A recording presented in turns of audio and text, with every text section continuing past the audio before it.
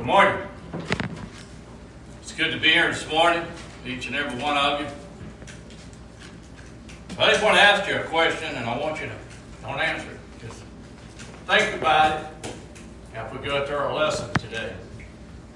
Actually, a couple questions. First off, what are we doing here this morning at this time?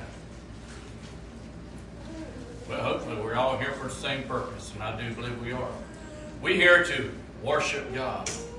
We're here to encourage one another. But you know, that takes a lot on our part. We have to believe that God will do what He tells us. We have to believe what God's Word tells us to do and not to do. We need to live our lives accordingly to Him. I know at times in our human eyes, it's really hard to do everything that God's Word tells us to and not to. But it kind of reminds me, the story here said that a man and a woman had just got married, and they were returning home.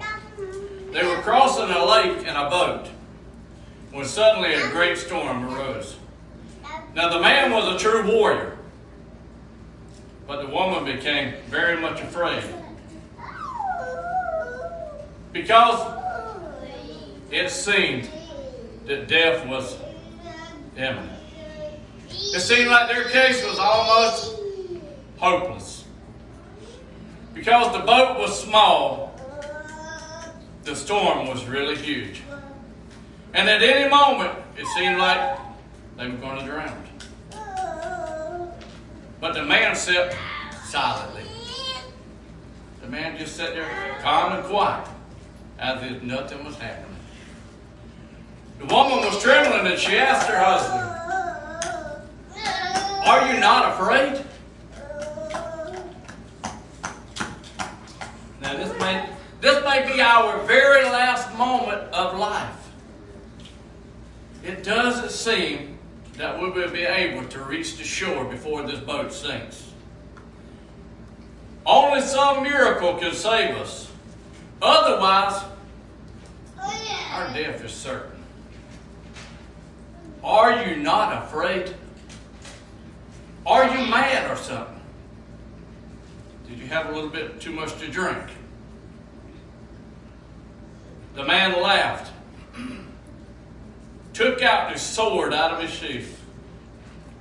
The woman was even more puzzled. Here they are in the middle of this storm in this little boat. And the man pulls his sword out. What's he doing? Then he brought the shiny, sharp sword close to the woman's neck. Actually, it was so close that just a small gap was there. It was almost touching her neck. And he asked her, "Are you afraid?" She thought about it for a moment. And then she started laughing. And she said, "Why should I be afraid? The sword is in your hands. You're my new husband. Why should I be afraid? Because I know you love me." The man put the sword back in himself and he says, "That's my answer. I know God loves me. And the storm is in His hands. So whatsoever is going to happen, it's going to be good. If we survive, good. If we don't survive, good. Because everything is in His hands, and God can do nothing wrong." That's the same truth that we must have embedded in our hearts and in our thoughts.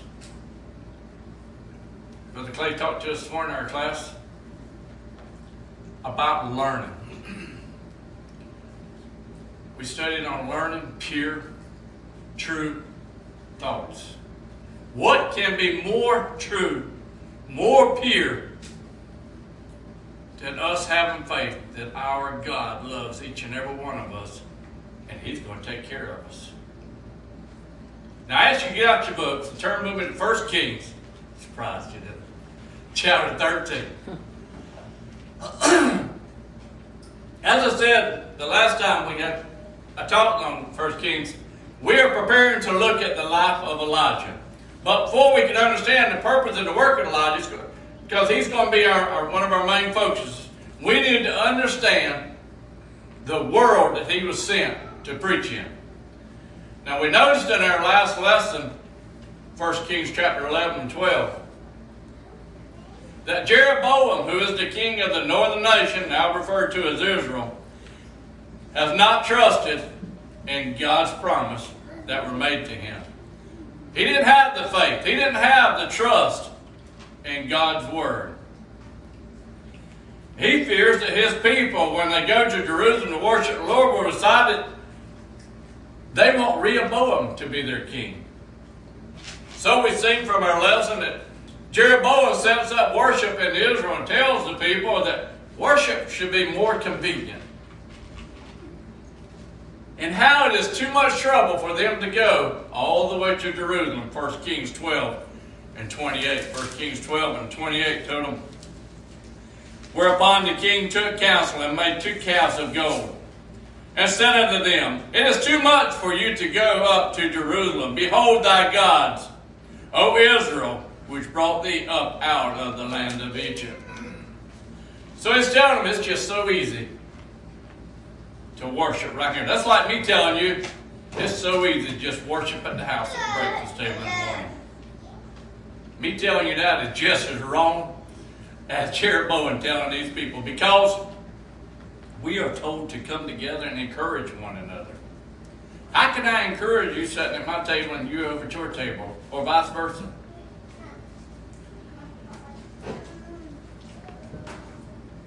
Not only do the people accept this, Jeroboam becomes invented to make all kinds of changes to worship that he has despised up out of his own heart. Just because we have a chapter break does not mean that our scene has changed. Because the first verse of 1 Kings chapter 13 shows that Jeroboam is still in Bethel, the location of one of the gold calves, where he is making offerings along with the rest of the people. 1 Kings 12 and 33. 1 Kings 12 and 33 tells us, so he offered upon the altar which he had made in Bethel, 15th day of the 8th month, even in a month which he had devised of his own heart, and ordained a feast unto the children of Israel. And he offered unto the altar and burnt incense. Well, if I stood up and tell y'all, instead of us meeting on Sunday morning, we're going to meet on Friday mornings, hopefully you wouldn't be here. Because replacement of God, because God's word said upon the first day. God's word tells us, God tells us when he wants us to worship, how he wants us to worship. He gives us his word on what we're supposed to worship on, what we're supposed to talk. Jeroboam's taking it on his own and saying, hey, we're going to do it my way. His way is not good enough. We got to do it God's way. And we see here that he is at Bethel, location where he goes. He's making these offerings. So God has a message to a number of people in 1 Kings 13. Now this message is very important for the life of Israel. But it's also a very important message for our lives and our walk with the Lord. And that's what I want to talk to you about this morning. Turn with me, if you would, 1 Kings chapter 13. I'm going to talk to you about God's message here in these first 10 verses. Starting off chapter 1, it said, and behold, there came a man of God out of Judah by the word of the Lord unto Bethel. And Jeroboam stood by the altar to burn incense. And he cried against the altar in the word of the Lord, and said, O altar, altar, thus saith the Lord, behold, a child shall be born into the house of David, Josiah by name, and upon thee shall he offer the priests of the high places that burn incense upon thee, and men's bones shall be burnt unto thee. And he gave a sign the same day, saying, this is the sign which the Lord has spoken. behold, the altar shall be rent, and the ashes that are upon it shall be poured out. Verse 4 says, and it came to pass when King Jeroboam heard the saying of the man of God, which had cried out against the altar in Bethel, that he put forth his hand for the altar, saying, lay hold on him.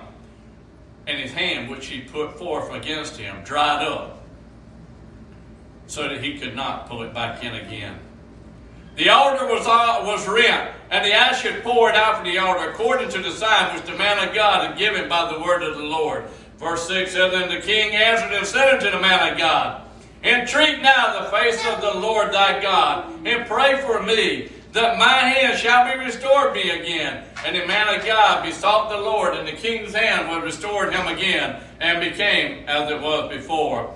And the king said unto the man of God, come home with me, and refresh thyself, and I will give thee a reward. And the man of God said unto the king, if thou wilt give me half thine house, I will not go in with thee. Neither will I eat bread nor drink water in this place. For so it was charged me by the word of the Lord, saying, eat no bread, nor drink water, nor turn again by the same way that thou camest. Verse 10 says, so he went another way, and returned not by the way he had came to Bethel. Notice here now how everything seems to be going Jeroboam's way as he sees it. Somebody comes in and says something against him. He's quick to say, hey, get rid of that person. Let's just get rid of him. Just destroy him. But then when something happens to him, you notice how his attitude changes. Oh, wait a minute. We don't want to kill you. I love you. You're my favorite person. Will you help me out? I know you're the man that can do it. I trust you're a God. This is basically paraphrasing that. I trust you're a God can do it. All you got to do is ask him, and he'll do it. What happened? He asked him, and he done it. This should change Jeroboam's whole world of thinking, shouldn't it? It should entrust in him that, hey, this is the true Lord. I might better listen to what he's saying here. Because what we have just seen in these first 10 verses, a man of God, which is another name for a prophet, comes to Bethel, where Jeroboam and Israel are making their offerings to the Lord. Then the man of God declares a prophecy to this altar. He says that a future king named Josiah, who comes from the lineage of David, will sacrifice upon this altar these false priests of high places. Human bones are going to be burned on the altar. Further, the man of God said that he would give a sign that this will happen. The altar will be split apart. And he said that the ashes that are on it will pour out. When Jeroboam hears this prophecy, which is a clear condemnation of the worship that he had established himself, he stretches out his hand and he commands to seize this prophet. But the hand he stretched out, and we can't overemphasize this little thing here, stretched out and commanded wither, so that he could not bring his hand back in. His whole hand just withered. Verse 4 just told us. Then we see in verse 5 of 1 Kings 13, that the altar splits apart, just as God said this prophet. That should have really got Jeroboam's attention. Jeroboam asked the man of God to plead for the favor of the Lord so that his hand would be restored. The man of God intercedes for Jeroboam, and as I said, the king's hand was restored to him. Now the king now wants to reward this prophet, the same one he's just wanting to kill. And he asked the prophet to come home with him. Come have a nice meal. Let me give you a gift. Now you can imagine what a meal and what the gift would have been that this king would have gave this prophet for restoring his withered hand. Our human side would tell us, what am I going to ask for? I know I can get wealthy. But the man following God's word, the same as each and every one of us will see things differently. The man of God responds that even if he were offered half of the king's possessions, he would not go with the king. Why not?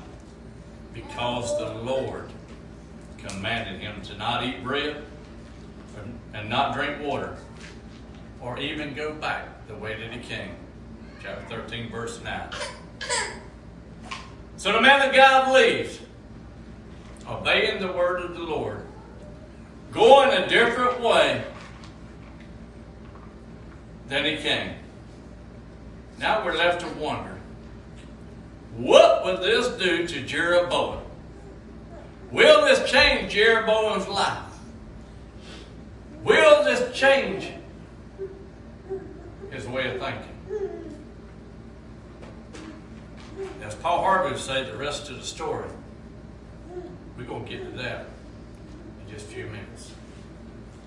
Because will this impact Jeroboam at all? The answer is not given to us right now. But God wants us to see something else first.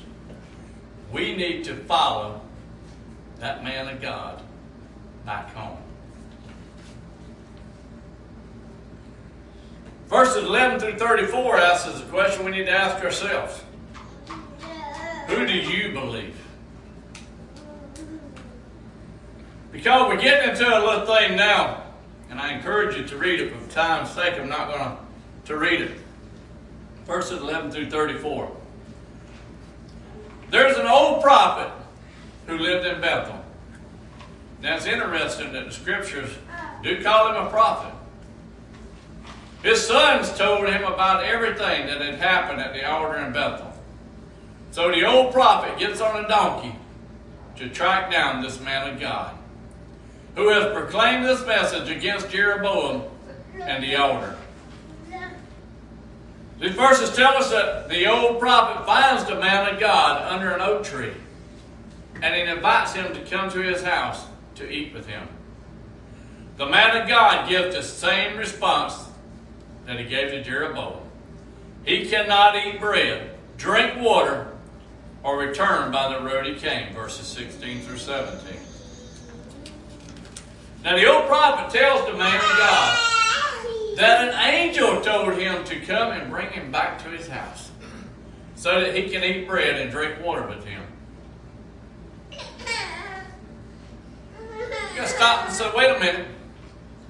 God told this man of God, don't give us a name, not to eat bread or drink water or go back the way you came. But now an angel has come. Let's change the story a little bit. An angel has come and told him to come and get him.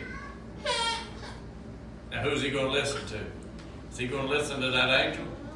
Is he going to listen to the Lord?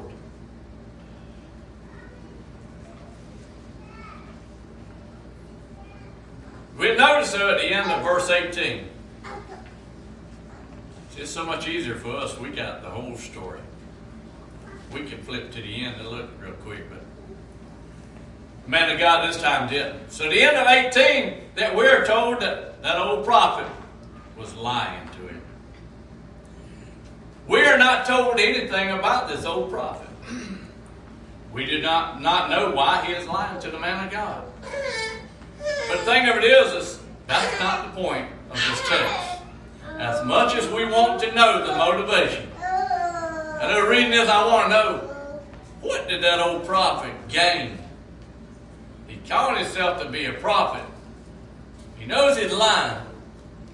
What did he gain from it? And I'm sure the sons told him everything it said, everything that happened. He told how he prayed and the Lord listened and obeyed him. But instead, what we're told is that the man of God went with the old prophet to his house. And he ate and drank. While they're at the table, the word of the Lord does come to the old prophet with a message for the man of God. The message is found in verse 21, chapter 13, verse 21.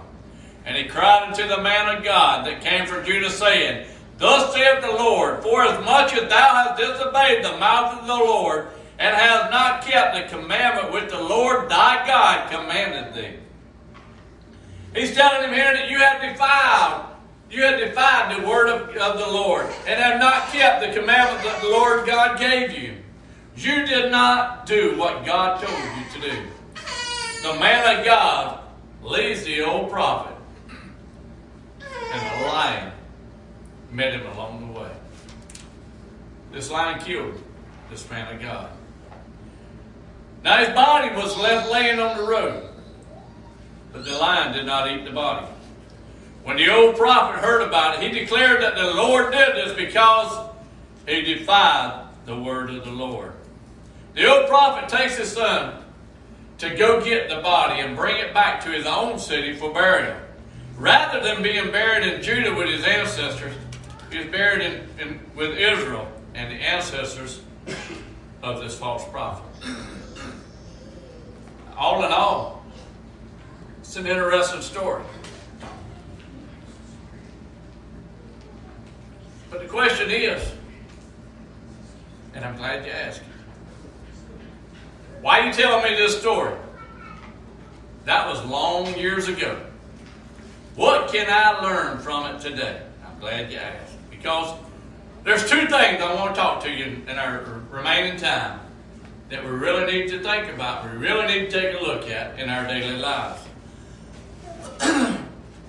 Because these two messages that are given to Israel and to us, we learn from these events. First off, we must believe the word of the Lord regardless of what other people say.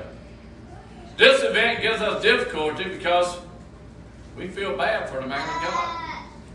The man of God was deceived by the old prophet.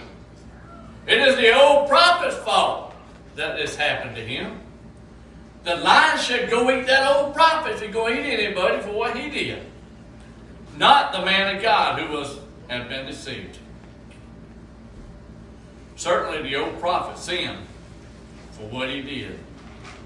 And he would be held in account for it. Brother Clay said this morning, it's easy for us to find somebody else to blame our faults on. But that's not the way it's panning out here. As I said, the point of this event is to show us we bear responsibility to know what is the word of the Lord and to carefully follow the word of the Lord. The only way we're going to do that is by studying God's word. By being here Sunday morning, Wednesday evenings, studying God's word. We cannot make the excuse that we were deceived by a church. We lived during the time that we would not even be able to make the excuse that we were deceived by a false prophet. But do you remember what the Apostle Paul said? He said that he did not care if an apostle or an angel from heaven should preach something to you. If it is contrary to the revealed gospel, we are to reject it and understand that the one who spoke it is accused. You might ask, well, where did you get that from? Let's turn with me over to Galatians. Chapter 1, verses 6 through 9. Chapter 1, verses 6 through 9 of Galatians. It said, Paul, an apostle, not of men, neither by man, but by Jesus Christ and God the Father, who raised him from the dead, and all the brethren which are with me, unto the church of the Galatia. Grace be unto you and peace from the God the Father and from our Lord Jesus Christ, who gave himself for our sins, that he might deliver us from this present evil world, according to the will of God and our Father, to whom be glory forever and ever. Amen. I marvel that you are so soon removed from him that called you into the grace of Christ unto another gospel. He tells us there it's easily done. And then verse 7 picks up and says, which is not another, but there be some that trouble you and would be perverted the gospel, and would pervert the gospel of Christ. But though we or an angel from heaven preach any other gospel unto you, that which we have preached unto you, let him be accused. Verse 9 says, as we said before, so say I now again, if any man preach any other gospel unto you that ye have received, let him be accused. We need to study God's word. And when someone comes to us, no matter how high of a regard we hold them in God's word, we need to remember this. The Lord wants to change his word. He'll reveal it to us himself.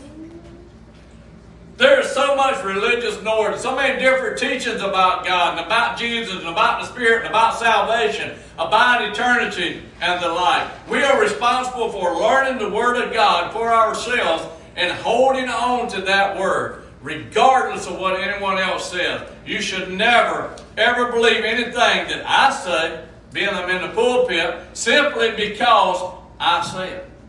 You should never believe anything that we are told. You should only believe what I say or other speakers say because you read it in the Word of God.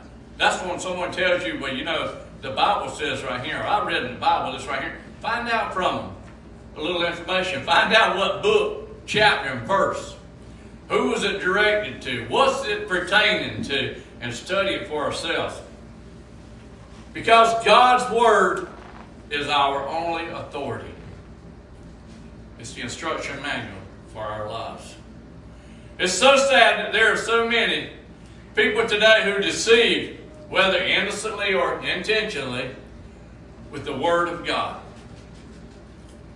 It is why I want every lesson to be in the position of the Scriptures.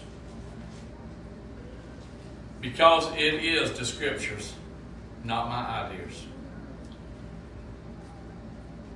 that are authoritative.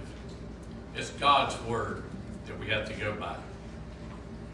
Who cares what I say or anyone else says? We care about what God says, and we learn what He says in His Word when we study.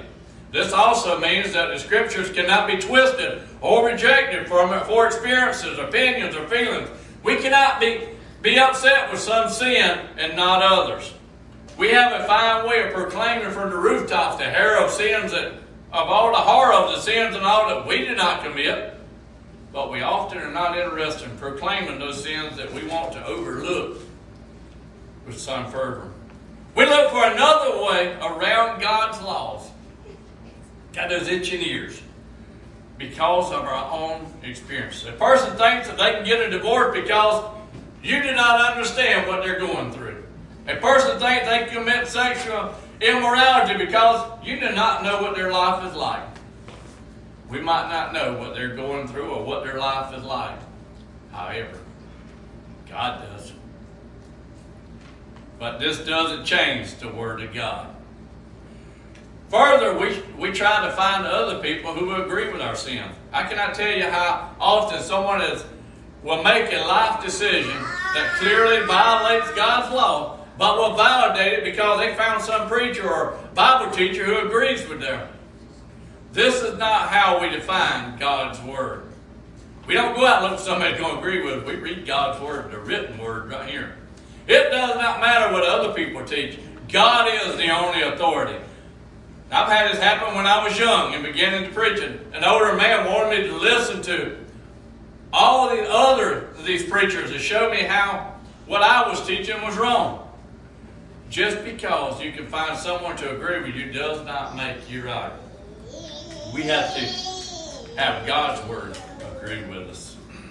We can't change God's Word to agree with us. So if there's difference, we need to study God's Word and change our own ways to live, our own ways of thinking.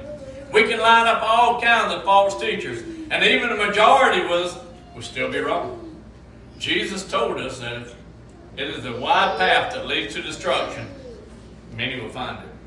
There is no consolation for having a bunch of people agree with you. Like the man of God who was deceived by the old prophet, we might be deceived by what other people are telling us. Now the second lesson I want us to look at, and I'm wrapping it up, is we were left with a cliffhanger regarding Jeroboam. He had a significant life event happen to him. The man of God prayed to the Lord, healed Jeroboam's withered hand after hearing the declaration of God's Word about his altar and about the worship Jeroboam was establishing.